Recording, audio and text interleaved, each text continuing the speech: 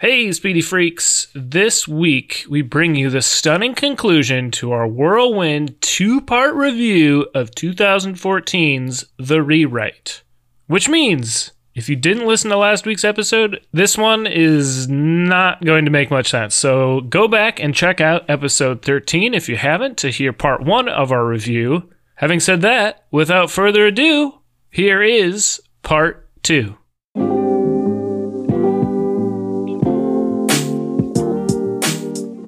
We're back in class, and Karen she's singing a different tune. She is a bitch. She is pissed. She is less than pleased. Yes, less than pleased that she couldn't underage drink with her professor out in public. And not mad at Marissa, though, either. She's mad only at Hugh. Yeah. Which, I mean, yeah, don't be mad at Marissa. She's just doing her job. But, just odd. Also, I will throw in this real quick. Karen also points out that she has dated 3 other professors. Oh, I forgot about that. Remember that? Yeah. And she's like a freshman, probably, right? She's not 21, so she's not a senior. She's somewhere between freshman and junior, probably. And Sure. she's dated. This is her 4th professor she's dated. Which, nothing wrong with that, right? Totally chill vibes. Oh, man. So, yeah, it boggles the mind. Yeah. But yeah, so Karen comes at Hugh Grant's character with with the burning question of, hey, you've not been able to find success after your first film. Why should we listen to you?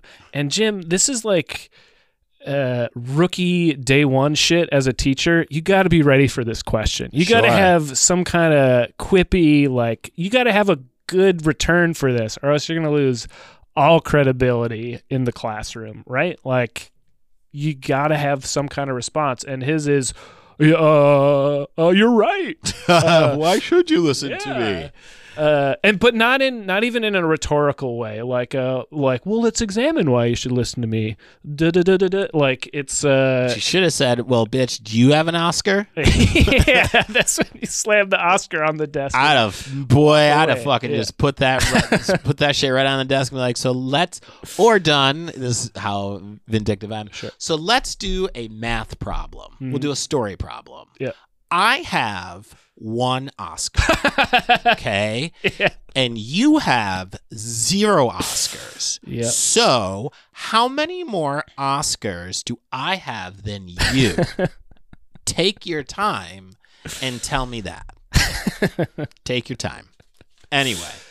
So after that, we get a montage of him attempting to teach, but more importantly, we get some Speedy clips. I was going to say, there are some real Speedy. Yeah. I was going to text you when the show was jumping off. Like, yo, get ready for this because you're going to fucking love this part. It's an interior shot of Speedy and Rib Pit, right? Him and Chris Elliott are going to town on some Speedies. And there's teaching in there too.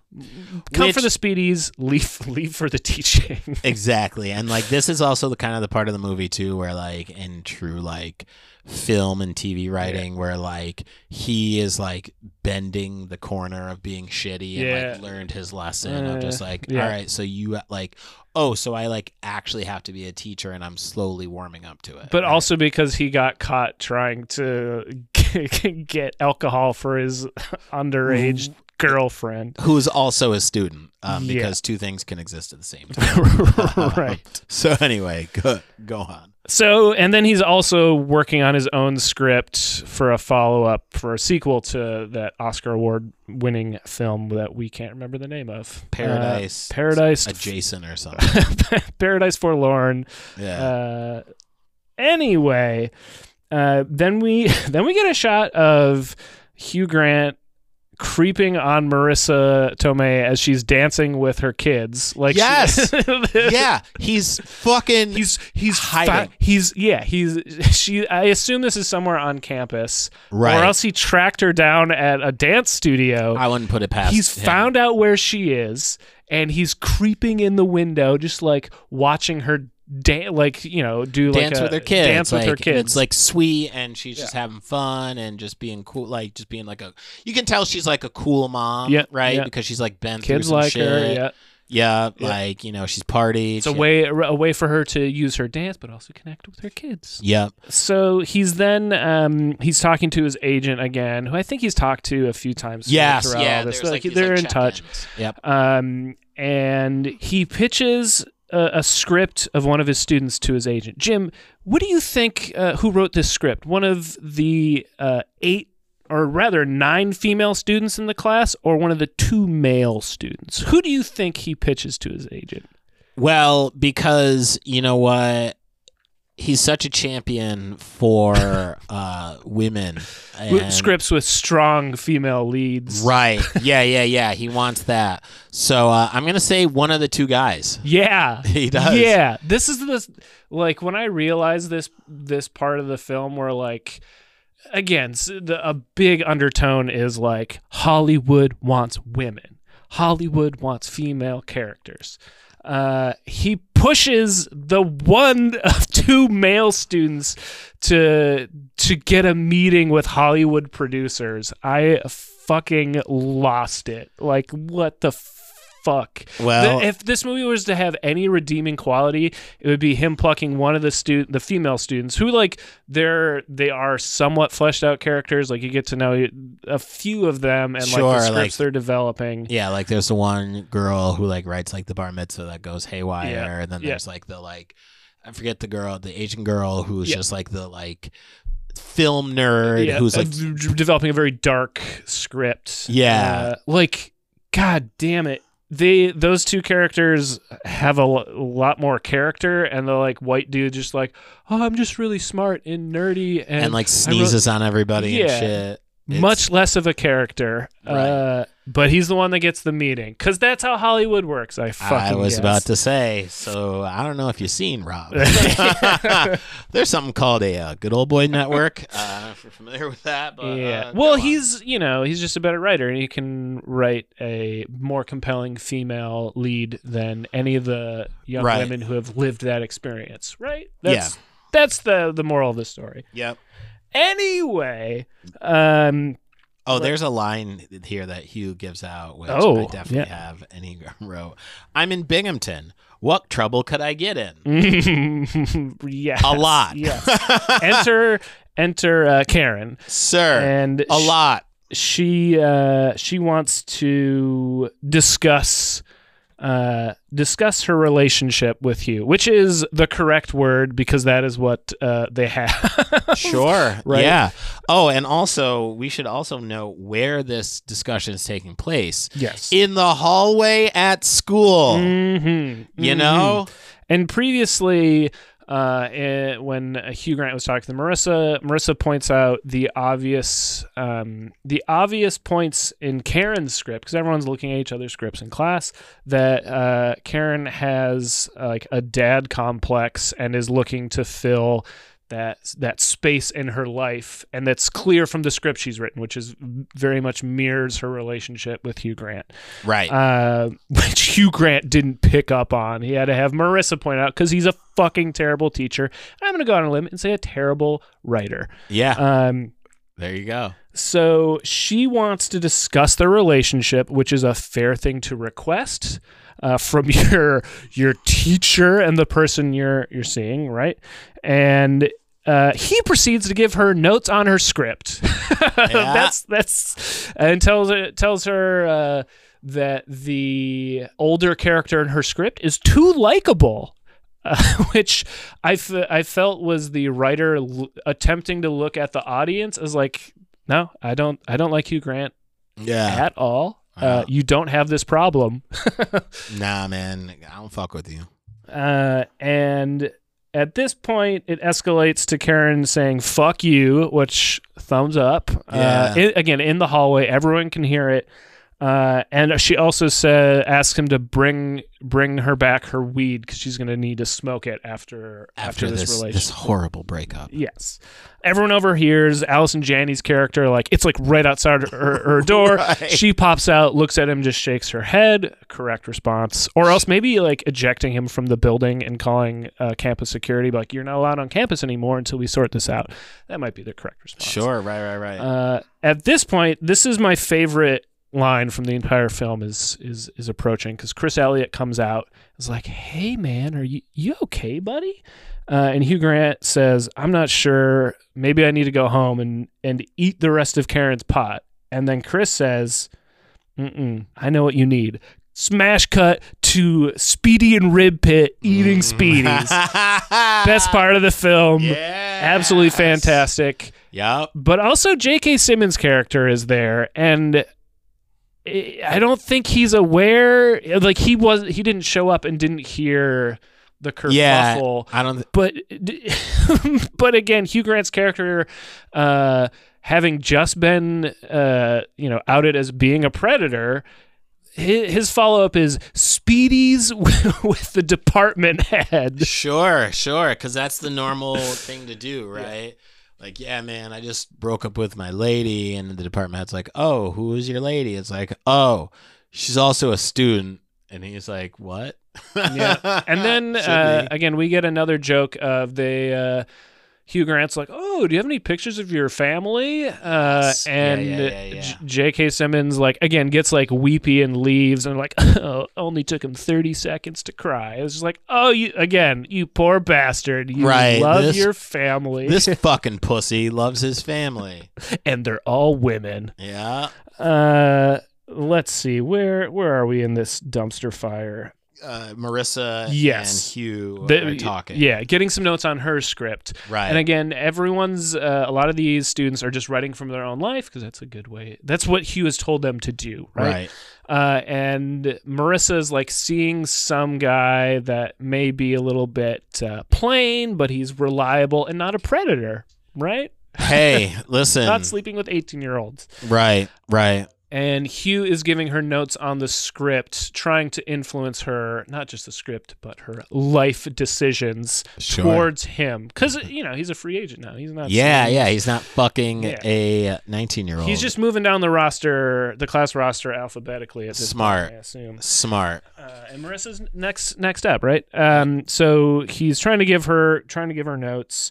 And it comes out pretty late in the movie that Hugh Grant hasn't talked to his son in over a year.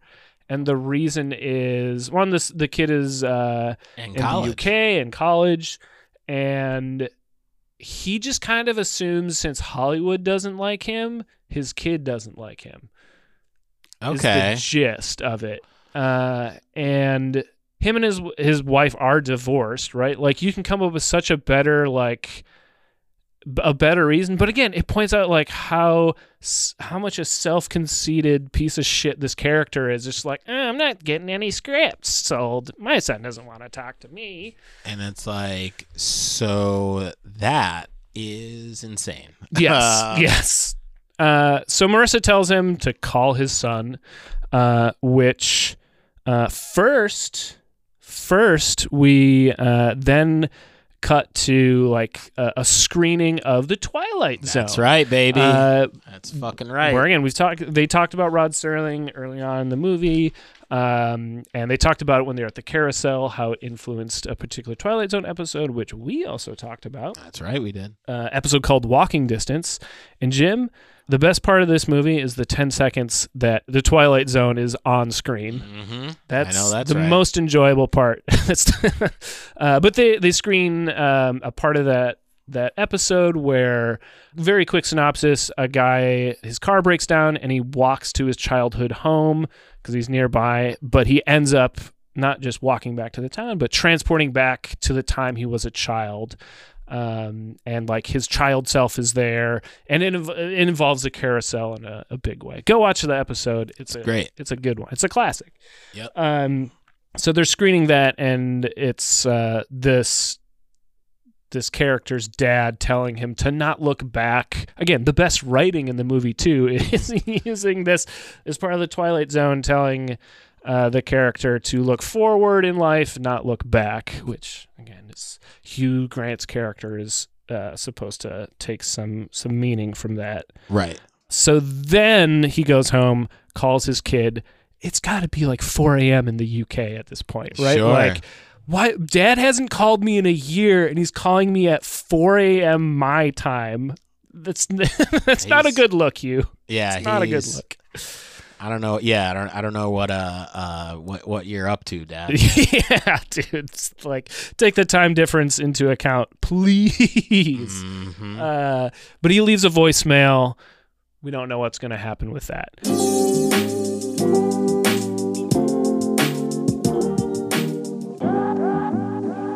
So the next day, J.K. Simmons confronts Hugh Grant, tells him they're in J.K. Simmons' office, and tells him there's going to be either an ethics committee meeting, which everyone will know about it, you're going to get fired, or you can leave. Those are your two options. He also tells him, essentially, I would assault you, but I like you. Right. Yeah. But I like you, so I'm not going to. Or he says something to the effect of, like, if this happened to my daughter, right, I would assault you. Like, and I would, with my hands. Yeah. Like, I could kill you with my bare hands. Yeah. And, all that. But I wouldn't. But you know what? Yeah, I like you, Hugh. Yeah, you're a nice guy. It's all right. You fuck 19-year-olds, but not my 19-year-olds. Yeah, so it's cool. It's fine. Yeah. Again, the entire department is complicit. They all like him. They're all going along with it. His Chris Elliott, his neighbor and co-teacher, is his confidant. He's not telling any. Like, the whole department should be fired, let go, without tenure, without pension. Get them all out of here. Clean house. It's remarkable. Sorry, I lost my spot. God damn, you went off there, Rob. Okay, so he leaves that meeting. He doesn't know what he's going to do. Hugh talks with his agent, and the studio hates his sequel script. And I have the name of the film, Paradise Misplaced. We just misplaced the name of the film. Paradise Misplaced 2. They didn't like his script, and they want someone else to write it. Good choice. Hollywood. Smart. The producers of a studio liked his male student's script, and they would like him to produce it. That's basically the deal he said when he submitted it to his agent. He's like, hey, I'm going to give you the script. It's great, but if anyone wants it, I have to produce it. And they move forward with that. And Hugh then goes to class because let's keep the Predator on campus. Sure. Yeah. And let's leg that out. He tells everyone to give up on writing because he's a shit teacher, and he teaches from his emotions. That's his lesson plan. It's like, how am I feeling today? Yep. Oh, shitty. I'm gonna shit on this profession. Well, if my day is bad, I should definitely make everybody else's day bad too. So good on you. So then he leaves. I think it's raining that day too. He's like looking through a rainy window. It's real cinematic. Mm-hmm. I don't mean to sit on the cinematography. So again, it's shot well. It's a well shot movie. So then he goes to Marissa's restaurant, and we have to interpret something that is said. But yeah. Well, I'll throw this in here real quick. So the extras in this film.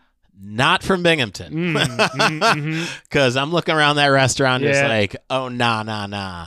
You didn't get locals in here, did you? Because near one of y'all look like the Binghamtonians I've seen walking around. So we're gonna pop the balloon on that idea that this is just some regular Binghamton citizens. But anyway, back to what you were saying. Now comes the most disappointing part of the movie, and I say that with all intended weight. Again, we've watched Hugh Grant be a Predator for roughly an hour and a half at this point. Yep. And an affable Predator. Sure. In the film's depiction. Yeah. Hugh goes to Marissa's restaurant, and she's like, oh, are you hungry? And he says, no, I had a Speedy earlier. And her response is, sorry to hear that. Not sorry to hear you're not hungry. sorry to hear that you had a speedy. Marissa. I was about to throw shit at my TV. What the What do you mean? fuck? What do you mean? You can't. Sorry to hear that. You can't be a proponent for Binghamton and like shit on speedies. What are they? I don't. Yeah, something ain't adding up here, and boy, do I not agree with it either. Nope, it's no good. I'm sorry. I'm still upset. I'm still upset from it. I'm livid. So after Marissa Tomei delivers the most upsetting line in film history, she then talks to him about being caught as a predator, and he lets her know that Allison Janney's character knows, and he's got two choices: either go to the committee hearing or quit. Marissa, because if he goes to the committee hearing, his son will find out, because honesty is not the best policy. No.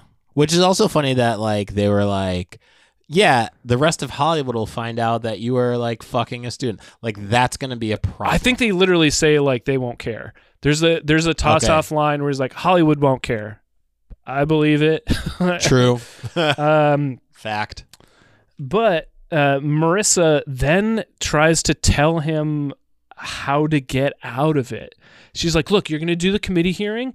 You're going to claim ignorance. You're just going to say you didn't know the policy. Tell Allison Janney's character that the fake ID said she was 21, but just played off as a real ID. So shit looks less statutory. Like, this is Marissa Tomei's character trying to help him lie his way out of this shit.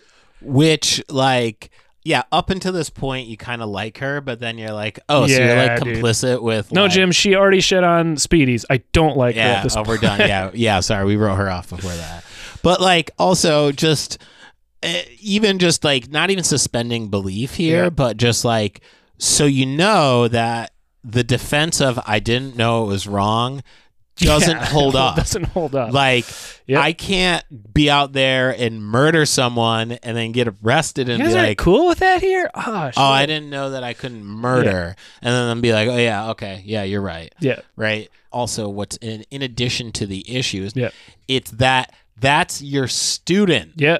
That's the problem. It's an uneven power dynamic, and it never occurred to you that that's an issue, dude. Right. And like the conflict of interest, right? Like, so if she fucking, and again, this is very much obvious to everyone except you, is like, so if she graduates and passes, nobody's gonna look at you the fact that like you were her student. She also got into the class.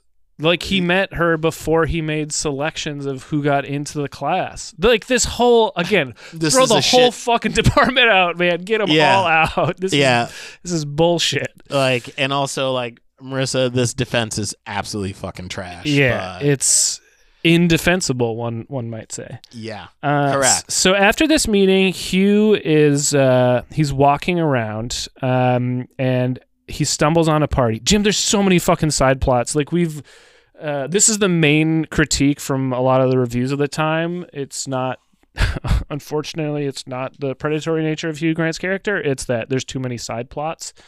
Most people did not like this film when it came out. Shocker. Speedies could not redeem it. They tried, but it just didn't happen for this film. You need like what is it? Like at best you have like a C plot, maybe. Like an A and B are great. Yeah. Like you can have an A plot and then you can have a B and then the B dovetails into the A. Yep. There you go. I don't even know why this plot is in here. It like we skipped over part of it because it's not important early on, but the other male student, he's even nerdier. The other student, I would say, is like socially functionable. That's not a phrase, but like, you know, he's just a good student. Like he can hold a conversation and is self-aware of the fact that like he's like, yeah, I'm a nerd, but like I know that And I also like to write. Yeah. Right. The other male student is like obsessed with Star Wars and is like, a lot more socially awkward, right? Yes. As Hugh Grant is giving him notes on his script, which is basically just a retread of Star Wars, he's like, maybe you try and join a frat. Which, not a good idea for this kid. Yeah. Right? Not only are you a shitty teacher, but you're a horrible read of character. Yes. Obviously. Yes. So that's what this student did. Again, throw the whole fucking department out. This student, so Hugh Grant comes upon what appears to be a house party. There's an ambulance on the lawn. They're wheeling a kid out. It's, of course, the Star Wars kid from his class who drank like half a handle of vodka in a hazing incident at Binghamton University. Why did they agree to this movie? I'll never understand it. Kid goes to the fucking hospital. Hugh Grant goes, and do you know what he does, Jim? Does he console him? Does he apologize for suggesting clearly a fucking terrible idea to him? No, he gives him notes on his script. Yeah. Thank God. Gives him notes on his script as the parents enter, and just the weirdest interaction where his parents come in like, "Oh my God, you almost died, son," and he's like, "Hey, I'm his teacher," and he walks out. Like, I would have more questions for that teacher. Right. Again, the sheer liability of having this man on campus is millions and millions and millions God. of dollars. Oh my in God. Lawsuits. So we returned to class the next day, or the next morning rather, and Hugh is piecing out. He's decided to leave. Tell the students good luck. Basically, they have a third left, 30 more pages left on their script. They're doing the third act. Yeah, third act. We're in the 12th act of this film, but these students are doing their third act, and he also apologizes for the previous lesson where he was shitting on like writing as a profession, and gives some convoluted like conciliatory speech. It's meant to inspire, which he of course works in his Oscar-winning movie too. Sure. Again, full of himself. Yeah, again, he's there as a famous writer, but like he sucks. Yeah. Long story short, he sucks. He's saying goodbye to his students. Karen like tosses her rewritten script at him. It's like, here's your rewrite. Yeah, another real fuck you, dude. He's saying goodbye to Marissa. Marissa says kind of a line of like, please write. And he's like, oh, is email fine? She's like, no, write scripts. Don't write me. Don't call me. We'll call you. Is the vibes. Which again, I'm like, all right, thank God, Marissa. Like, push him out the door. Like, yeah. Please do not pursue anything with this man. He then gets a phone call from the agent and Paragon, which I don't know if that's a real studio. It sounds like a real studio. Sounds real. Paragon Studios wants to buy the student's script, right? The male student. And I don't think we really know much about the script. Again, we know a lot more about other students. Right.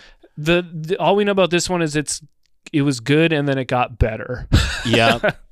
And like there's a strong female lead. Yep. Right? Yep. A strong woman lead. Yep. So they jet set to Manhattan. Again, Binghamton University has a professor who is leaving in disgrace and immediately hops on a plane with another student to go to Manhattan. Nothing, no problems there, not problematic. Totally chill. They didn't get anything in writing where he would cease contact with Binghamton University students. Like no follow through. They're just like not like NDAs signed. Nothing. Not our problem. Not trying to scrub the existence of this dude on campus. But all right, let's go. Yeah. Hey, as long as he's not on campus, not their problem. Right? Yep. So they jet set to Manhattan. They go to some swanky restaurant for a meeting with these producers.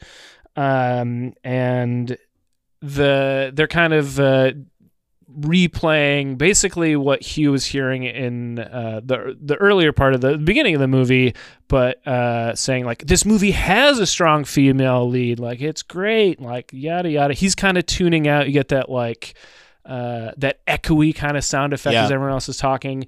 And he like pulls the student aside to the bar to have like a sidebar with him. And he tells him like, "Hey, you've got this, man. I'm gonna leave." Kid has like a fucking panic attack because he's 18 and he's in a Hollywood meeting with 2 producers, right, trying to pitch a script. They're talking sequels and shit, and Hugh Grant's just like, "Nah, you got this. I'm gonna leave," because he's a good teacher. So he's just like, "I've taught you everything, right?" And I'm passing the torch. Like that's how this is. It's supposed to land, right? Because like the echo shit is like supposed to be like, oh shit, this is what it was like when I first. And also, I don't want this anymore either, right? He's like, right. He doesn't want to be a part of it, and he wants to pass this on to his 18-year-old student, who's then left to go back to a meeting with 2 Hollywood producers who are going to eat this fucking kid alive and give him the shittiest deal because there's no agent there either. The agent isn't there. There's no lawyer. There's nothing. It's just this kid and 2 Hollywood producers who think they have an amazing script, and they're just going to screw this kid over for the rest of his life and own him and own the film. And they're going to pay him like $500 for the script. It's going to go on and make like millions and millions and millions of dollars. He won't see a cent.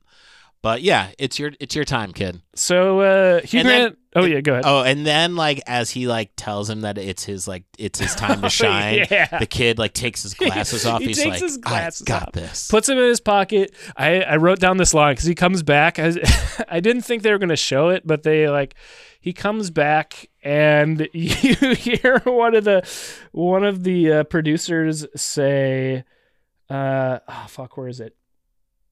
He comes back and you hear one of the producers say, "Hey, he's back. Sans glasses. You look mighty handsome." And the kid's just like, "Thank you." Just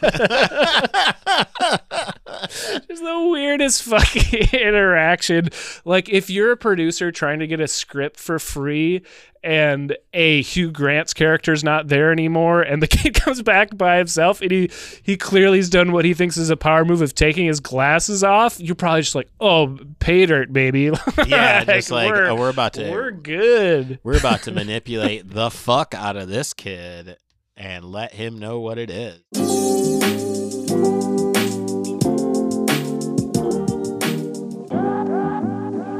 Hugh Grant catches the red eye back to Binghamton. He's somehow back at, like, that night. He's back in Binghamton, which... He's on the bus. He takes the Greyhound bus. Oh, he takes the bus. That's right. Takes the Greyhound bus back to Binghamton, and fun continuity error. The bus... So when he's taking the Greyhound bus back, right? He then goes over the bridge, right? He goes past the bus station because the bus station... It's a beautiful bus station, too. I like took a picture of it when we were there. It's like super cool Art Deco. Yep. The greater. But did they show that? No, they had to shoot the Wendy's, Jim. Well, I will say, though, in 2014, you probably don't want to shoot that bus. Fair enough. Like, that's not... It didn't look as good as it does now. Okay. Right? Okay. So... I will say that is the continuity error that stuck out to me, is that bus went over the bridge further into the west side where that bus should have dropped him off. Door-to-door, you know what I mean? service. Next to that bus, it's right next to the Little Venice, right? Yep. We could have just dropped him off there, could have shot in there. Like, listen, you know what? We'll let him live. We'll let him live with that one. But just know, listeners, speedy freaks, y'all know what time it is. That bus shouldn't have went over that bridge. Very true. Very true. Hugh Grant then, after his wild bus ride, this is all the same day. He then goes to J.K. Simmons' house. Again, he's quit his job in disgrace, and he goes to the home of his former boss in what should be the middle of the night, right? It's what, a 4 to 5 hour drive from New York City to Binghamton? 3.5. Okay, 3.5. Yeah. And even if it was still not, there's no time. It doesn't matter what time. He had even if it was an early dinner meeting in Lower Manhattan, right? Like, so if let's that meeting 5, let's give this meeting like 2 hours, right? So it's 7 o'clock. most buses are going to leave at like 8, Yep. right? Yep. So this would put him at the... I'll give it. I'll say it was probably a 11:30. Midtown restaurant, right? Like it had Midtown vibes, maybe like Midtown East, one of the swankier ones. Yeah. But he's still got to get cross town. It's going to be at least 30 minutes to get Port Authority, even if you're like sprinting right from Midtown East. There you go. And he's got to navigate fucking Port Authority, get a ticket. It's not easy. They don't No, make it easy in Port Authority. He would have been like, and this is generous, Yeah. right? That bus would most buses are probably going to leave. They're not going to leave on like a 7 o'clock. You're going to get like a 4 o'clock, an 8 o'clock, and then a midnight. Right? Got it. So he he caught the 8 o'clock bus. It's going to be 3.5 hours, 11:30 Yeah. to get to that professor's house. We'll put him at the professor's house at like 11:45. Got it. Call it midnight. Yeah, Call it midnight. He had to go. use the bathroom at some point. Call it midnight. Right? He got so that we'll tack on a little bit of time because he got in to Binghamton at like 11:30, and who knows what creepy crawlers are there at that time. Yeah. So he probably had to deal with some static Sure. over there. Sure. That'll put him. Sure. That'll put him there. That'll put him at the professor's house at midnight. And knocking on J.K. Simmons' door, and he tells him that he wants to meet with Allison Janney. He wants to do the ethics committee Let's do it. meeting. He apologizes. And again, J.K. Simmons gets weepy talking about how his daughters and wife care about him. Then it's the next day. We're in the meeting. Yeah. The ethics committee meeting is just Allison Janney. No one else. No one else needs to be there. It should be pretty clear cut. This is gonna be a quick one, I think. Yeah, which I think she says too. She's like, you were drunk at a school at a work function. You set up your class like a predator. Did nothing based on merit, only on looks.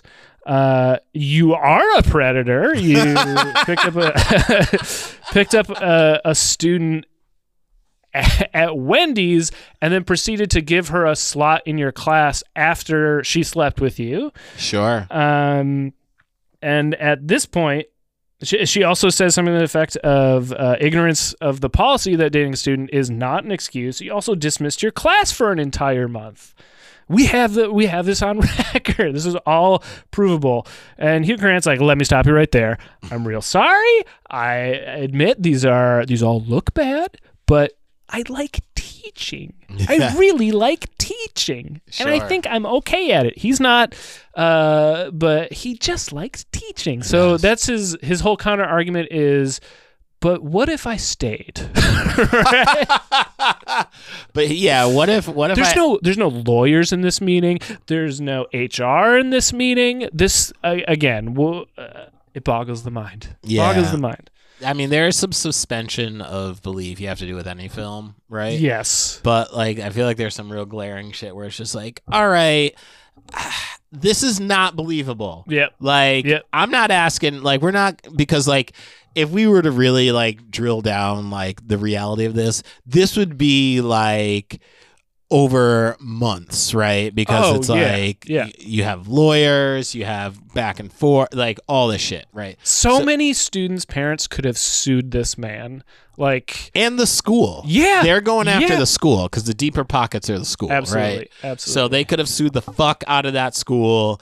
And again, we're kind of spiraling into like this, like the implosion of Binghamton for hiring. This is a rom-com. This is Yeah. a fucking rom-com. Like, I can't. Well, I man. feel like Com is doing a lot of work in that sense. But it's anyway. true.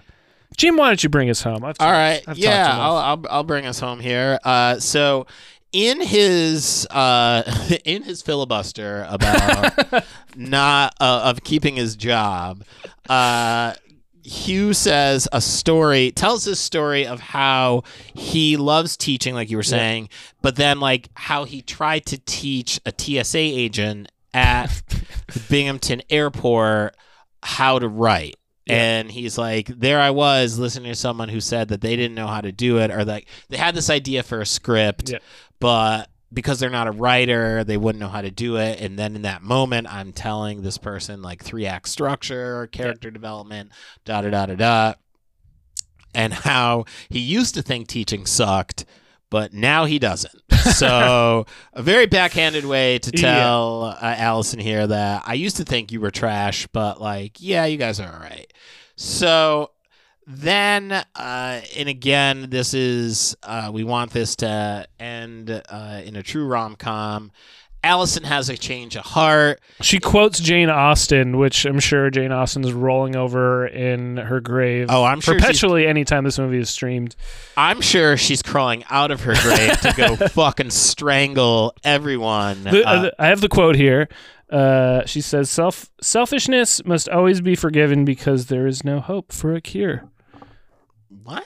Yeah, that was my reaction.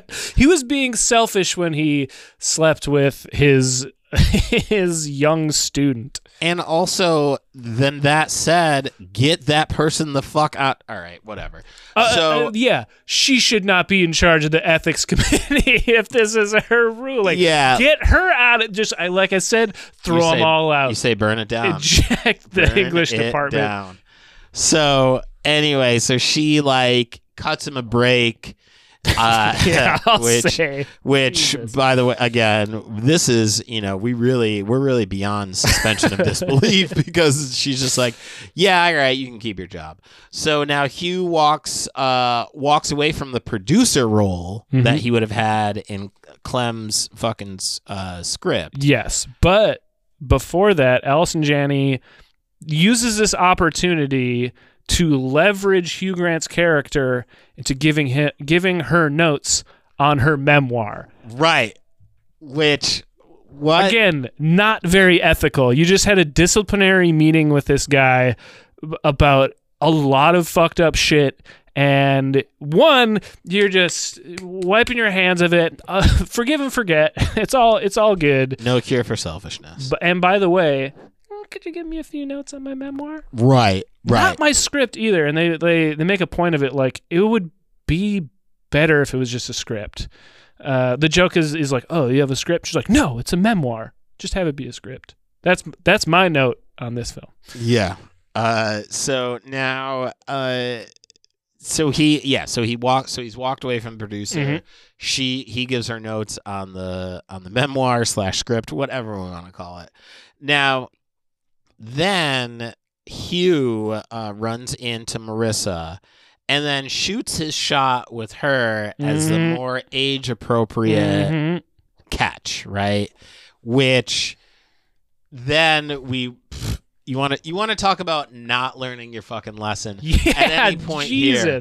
So Hugh, yes, you've learned part of the lesson, right? Because it's like, okay, so this is a more age-appropriate woman for you to date, right? And you all know what I mean by age-appropriateness of just like, okay, we're in the same neighborhood, right? This isn't a 20-year age gap. So you weren't in your 30s when they were born. Right, because that is not appropriate. So anyway, all right, so you got that part down, Hugh. Great. However, what we're really stumbling with is the fact that Marissa is in your class. Yeah. And that is a problem. Yep. So you can't do that, right? You can't fuck your students, even if they are age appropriate. Now, we then find the workaround because Marissa figures out the workaround because then that eventually comes up. Sure. And they're like, all right, we're going to get together. And then they're like, well, wait a minute, you're in class. And then she's like, we'll just wait until I'm out of class. Or like, we'll wait until I graduate. Right, exactly. Like, oh, fuck. That's the note we're going to end this on. Which, like, in and of itself, even that is fucking wrong too, because like there are policies at schools that are like, so like you can't groom someone and then when they graduate date them. Yeah, there's some buffer where you can't. Period. Right. To eliminate this, but not at Binghamton University. Not at this Sodom and Gomorrah. In the for our own liability's sake, in the depiction of Binghamton University in this film. Right. This upside down world that Binghamton University signed on for. Yeah, so Jesus. then, we get to the end of the film, and there's a shot of Hugh's phone, and it shows his son calls him back. Yep. So Also, everyone's still in the class. Karen is still in the class, front row. They're making her sit in this class with her former abuser. boyfriend and abuser and predator, Hugh Grant's character. Like, what the fuck? But it's cool. They're going to read her script. Yeah. Cool. Yeah. And she's excited about it. So we're all pumped. Now we're all punked. Yes. Yeah, we're all pumped. We got punked. We're all pumped. Everything. Oh, and Billy's alive. The Star Wars kid. Oh, he Billy lived. is alive. He shows up too. So that's good. Yeah. All's well that ends well. Yeah, and again and then also he realizes like, yeah, those guys didn't want me in the frat, and it's like, yeah, no shit. Yep. They abused you because they're probably awful people. And that's the film. Folks, that is The Rewrite, the 2014 classic film that Binghamton deserved better. Binghamton, I feel like we got caught up in the Hollywood hype. Hugh Grant was going to be in town. Marissa's in town. JK's in town. You got the Hollywood elite just walking down Main Street. You know what I mean? There are definitely some moments where, like, as I'm watching it, I'm just like, what if there was just like a junkie that walked by? Or like, what if there was a bar fight? Sure. Like, you know what I mean? Like, give me something that brings me home. You know what I mean? And I know that Hollywood isn't going to be able to tap into that. But you know what, though? On the real, like, it'd have been kind of cool to have, like, extras from Binghamton in the movie.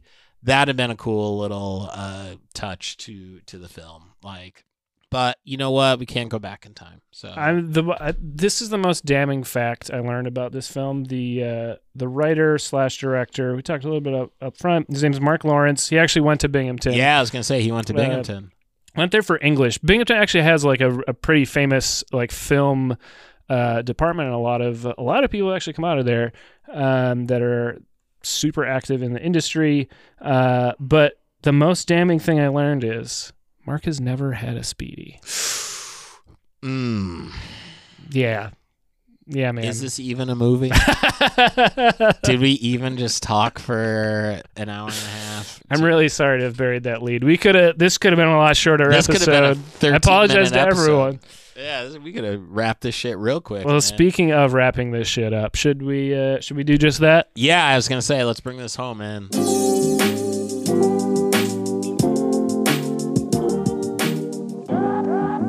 All right, our closing segment. We're going to rank the film on a scale of 1 to 5 Speedies.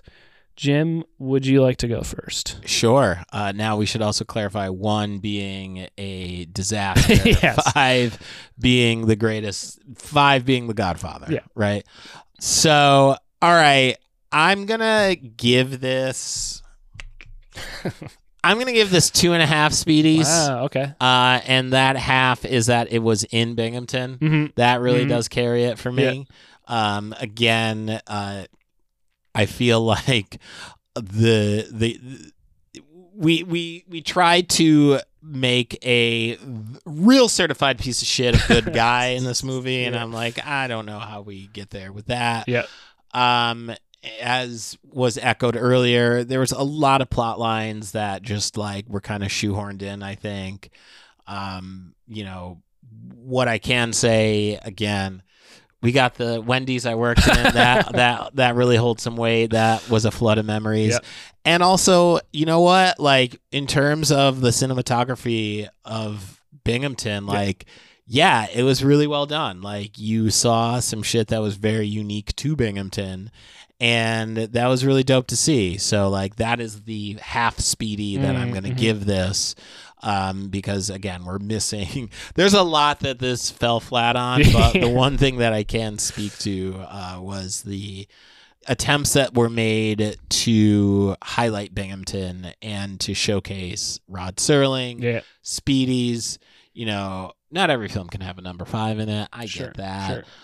So yeah, I'm gonna stay with 2.5 Speedies. Rob, I feel like I know where you're gonna go, but I just want to hear you say it out loud.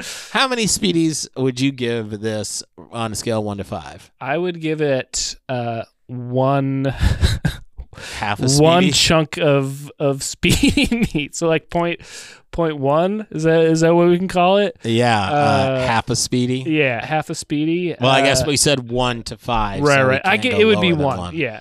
One Speedy. We'll give it a Speedy. And that whole Speedy it's just all Binghamton. That's right, baby. The 607. As far like if I didn't have the context of this podcast, I would have not made it through this movie. Absolutely not. But because of like everything I know about Binghamton and everything I love about Binghamton, like I was excited to see a roundabout that I drove around, right? Yes. And that's why I love watching movies that were filmed in New York City. I just like recognizing shit that I've seen or places I've been, but being able to see that in Binghamton was like especially delightful. And like Binghamton plays a huge role in this film, which I didn't think. I thought it was just going to be a movie that happened to take place in Binghamton. Like it has, like Binghamton is central to a lot of the movie. So for that, I enjoyed it, and again, it allowed me to make it to the end of this movie. Sure, right? There was these little buoys throughout it. Of like, this fucking thing, and then they'd be like Speedies. Like, I was gonna say like, oh fuck, it's been 15 minutes. We gotta get some Speedies. Yeah, you better throw in. Oh, Rod Serling. Okay, cool. You've done your, and I think that's the other part of it too. Is like, again, the writer, and did he direct this too? Yeah. Okay. Yeah.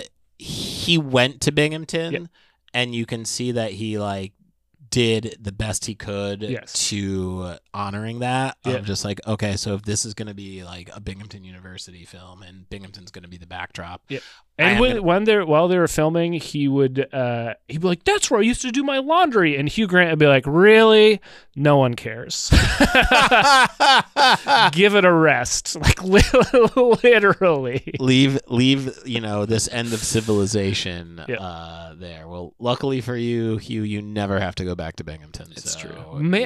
At the end of the day, what I hope for this film is that all the characters that were at Speedy and Rib Pit, they like secretly make it back. Like they like Hugh is flying in Speedies to LA. That's what that's my secret hope. Yeah. One can hope. And one can only give this film 1 Speedy. So that's my rating. And I'll contextualize this in a way that if you like our podcast, you'll probably enjoy watching some of this movie, if not most of it. Don't recommend this movie to anyone that doesn't watch it or doesn't listen to this podcast. Yeah, like if you want to watch it, if you watch The Rewrite in conjunction with this podcast, that's how you should do it. This is what you should do. You should put the film on. Again, it's on Tubi for free. Link in the description.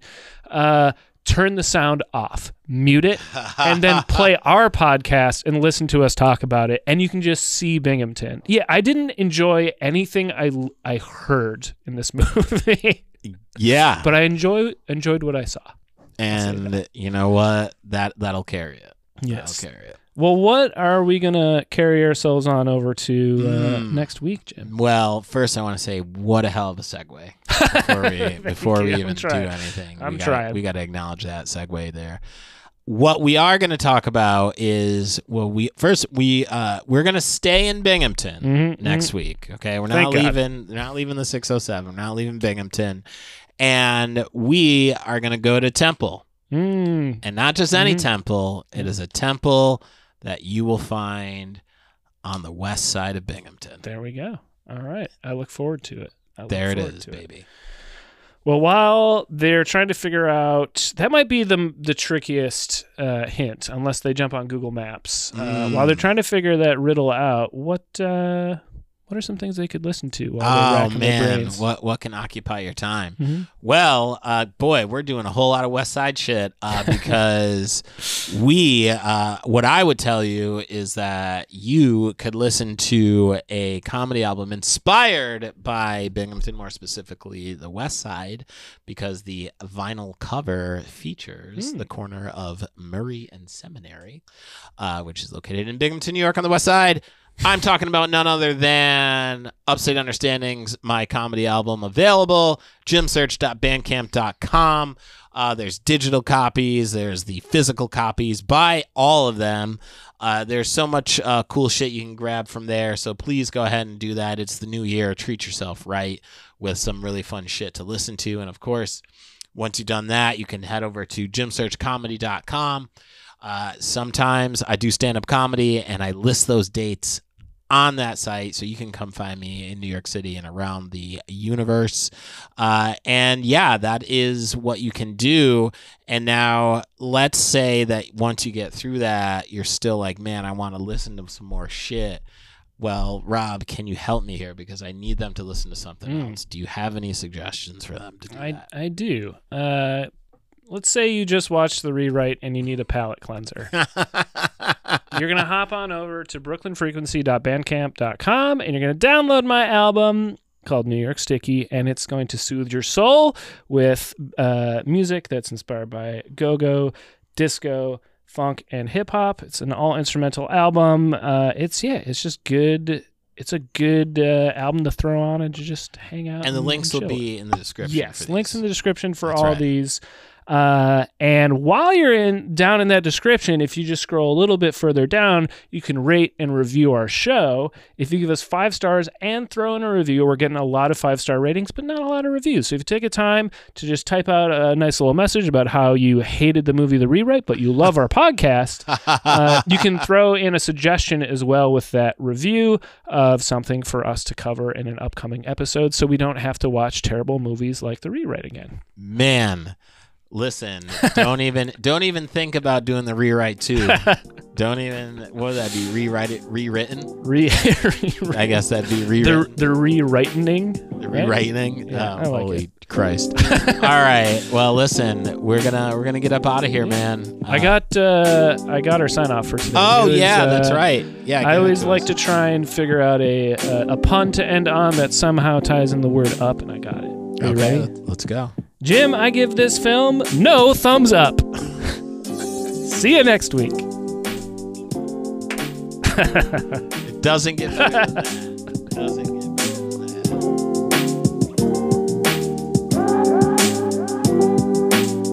that. Understanding Upstate is a podcast hosted by Jim Search and Rob Adler, edited by Rob Adler, and music from Regal Monk.